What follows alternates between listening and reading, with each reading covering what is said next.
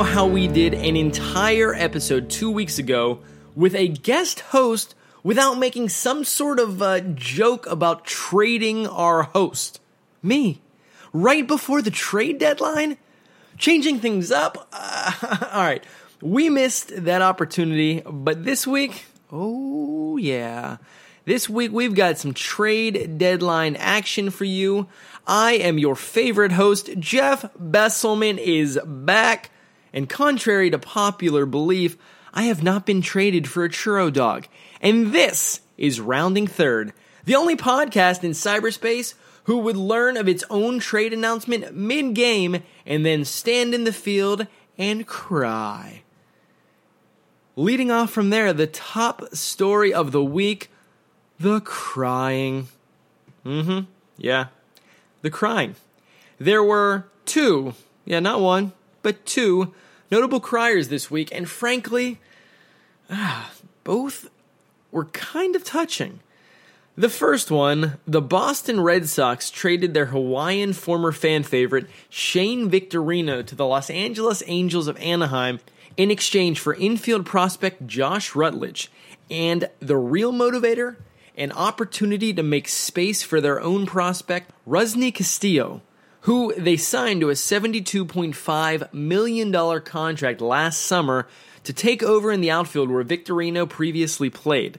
To say Victorino got teary-eyed in his press conference would be the understatement of Rounding Third history. The guy full-on bawled. The part of this story that I like the most, though, is a comment he made about a conversation he had with his wife. She asked him, "But aren't you excited to be going from a team in last place to a team in first place? Like, aren't you looking forward to having another chance to win a World Series ring?" So he thought about it for a moment and said, "If there's two times in my life that has been the best of my life, it's when I won in 08 and in 13. There's nothing more that I want to do than win another ring." So, there you go.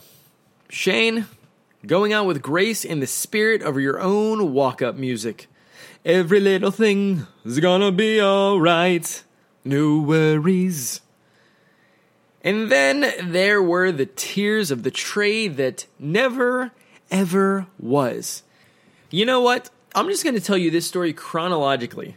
World, ladies and gentlemen of Rounding Third, meet Wilmer Flores. Might be single, who knows? Infielder for the New York Mets. He's 23 and not very good at baseball. Poor Wilmer Flores ambles up to the plate in the bottom of the seventh on Wednesday, as the fans of Citi Field rise to their feet to cheer. Now, if Wilmer were, good, this wouldn't be so unusual. But given that, according to BaseballReference.com, Wilmer Flores has all of 30 likes, this is not a common thing for Wilmer. In fact, he later said that the applause was a dead giveaway that something was horribly wrong. At this point, the broadcast booth says, "And a nice big hand for Wilmer as he comes to bat. Most of these fans know that he's about to get traded. Social media being such these days, everybody knows what the situation is." Well, everybody except, of course, Wilmer. Rumors had started to spread across social media that the New York Mets had traded Wilmer Flores to the Milwaukee Brewers, the second worst team in baseball, for Carlos Gomez, an outfielder who is slightly better than Flores. But the trade had not yet been confirmed. No one had told the Mets manager, and absolutely nobody had told Wilmer. Poor guy. So during this at-bat, the commentators start speculating if Wilmer knows he's in the last at-bat with the Mets. And they don't just speculate, but they do it in kind of a mocking way, suggesting that the only reason he didn't swing at a bad pitch was because he's too depressed to try. Meaning that when Wilmer is at his best, he's a loose cannon with no plate discipline. But he didn't know, which I guess means he has discipline, plate discipline after all. I don't know. At least, not for sure, until the top of the next inning. He found out in the clubhouse that he was on his way out, and then took the field to play defense and stood there with tears streaming down his face, rubbing his eyes, wiping his nose. The dude was a mess. The commentators, naturally, kept mocking him. Come on, New York, maybe we should lay off our own guys, perhaps, until the game was through. But here's the kicker. Today is August 2nd. The trade deadline has passed, and Flores is still a Met. Apparently, the Mets backed out of the trade because Carlos Gomez has a bum hip and isn't worthy of playing for a serious playoff contender, which I guess is too bad for the Houston Astros, as they picked him up from Milwaukee the very next day. Good luck, Houston. We do not have a problem.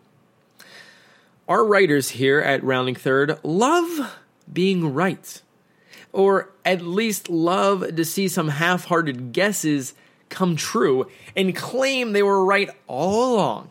So let's go back on our May 17th episode. We did a story about Jonathan Papelbon, the Phillies' polarizing closer, and stated if Papelbon is traded or signs with a successful team in the offseason, then he should be able to keep climbing the leaderboard in career saves. Well, guess what? It looks like everyone got their wish. Phillies fans get their wish to get rid of Papelbon. Our writers get to see if he can indeed put up more stellar numbers on a team that doesn't suck. And the Nationals get a real closer to go with their rock-solid starting rotation already. And all of this is because the Phillies traded Pap to the Washington Nationals for a minor league arm and agreed to pay $4.5 million remaining on Papelbon's contract. God, if anything should cause you to cry in baseball, I would like to think it'd be having someone pay you to fuck off. The Nationals gained not only a vocal presence in the locker room, but also add a great closer to their back-end bullpen and a guy with tremendous playoff experience, including a Game 7 World Series save. And also, a guy who isn't afraid to have fried chicken delivered to the bullpen during games. No jest. So, how do we move on from fried chicken? Oh, yeah, the Cincinnati Reds. No relation, but seems like a good transition. The Cincinnati Reds surprised people by becoming early sellers in this year's trade market. They dominated headlines with talks of trading big-time parts of their team like slugger Jay Bruce and flame-throwing, I don't know how catchers catch the ball, Aroldis Chapman. But those deals never quite materialized, as it was reported that the Reds had a very high asking prices for their talent. The pieces they did move, however, were mid-rotation starter Mike Leake and their ace starter Johnny Cueto, who will now presumably bring down the house with the Kansas City Royals. The trade nets the Royals another premier arm in their pitching-heavy team, while the Reds analysts and writers were mixed in their assessment of the three pitchers they received, worrying that they may not have the talent to stick in the rotation and will wind up as middle relief pitchers. But on the flip side, in unloading Cueto and Leake, they unloaded two players who were unlikely to re-sign after their contracts expire this winter. Might as well stock up now and get something for their worth. It should be fun to see if this trade ignites a resurgence in Cueto. While he did 20 games last year, the Reds have been an underperforming team, except somehow against the Pittsburgh Pirates. I don't understand. And he's been lost in the shuffle of more exciting teams and stories by the national media. Now that he's pitching America's darling Royals, he just might get some of that more well-deserved attention and hopefully live up to expectations. The Blue Jays lead the majors in batting. They set an all-time record for the highest run differential through 100 games with plus 95. To put that into perspective, that's 25 wins over the next best team in history, which was the 1911 White Sox. So, let me ask you this. Let me ask the Toronto Blue Jays this. Why are they in third place in the American League East as the Jays lead the league in runs with 543 runs scored through 103 games? The problem has been their pitching. The team has an ERA of 4.0, making them the 8th worst pitching team in the league. With the trade deadline looming, Toronto GM Alex Anthopoulos wanted to make a move for a starter to address this. While talking to the Tigers, he found the price is right, trading top pitching prospect Daniel Norris, the only player in baseball who literally and by choice lives in a van, along with 2 lefties to secure former Cy Young Award winner David Price, the true ace the Blue Jays have been lacking since trading away Roy Halladay in December 2009. So, even after the deal was signed, getting Price to Toronto has been difficult.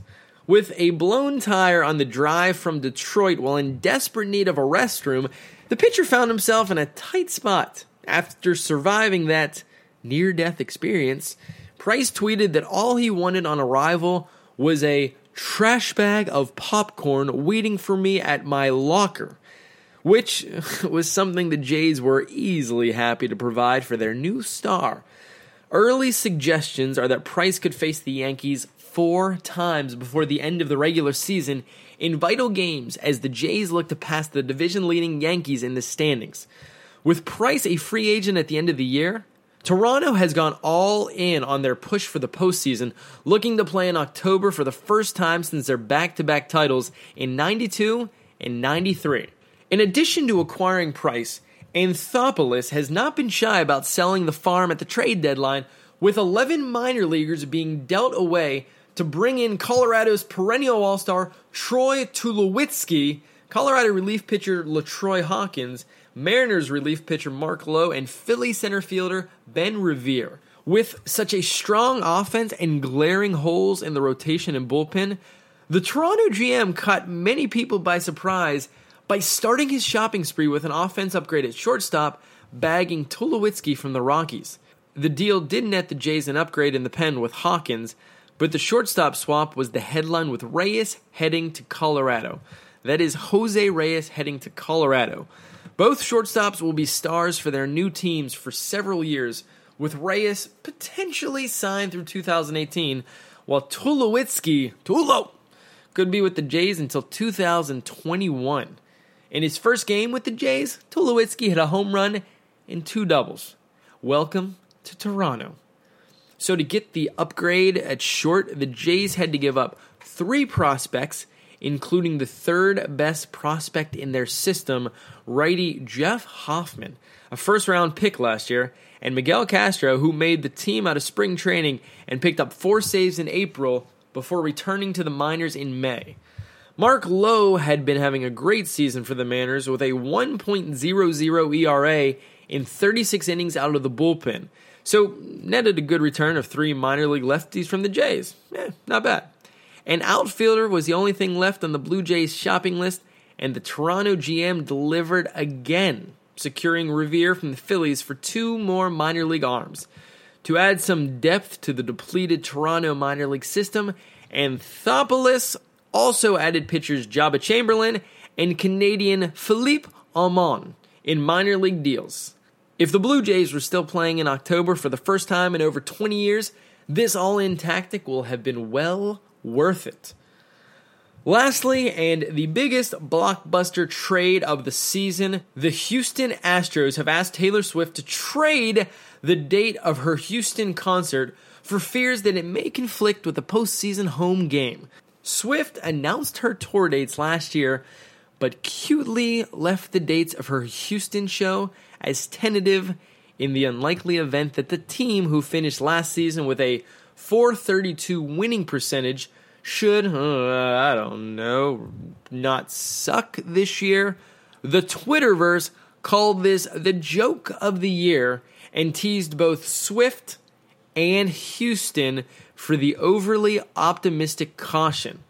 But now that the Astros are leading the National League West Division, it would seem that the Astros general manager, Jeff Lunau, called up T-Swizz and said, "Hey, I don't know about you, but we're winning with Kachel-Poo. Everything will be alright if you don't come in October."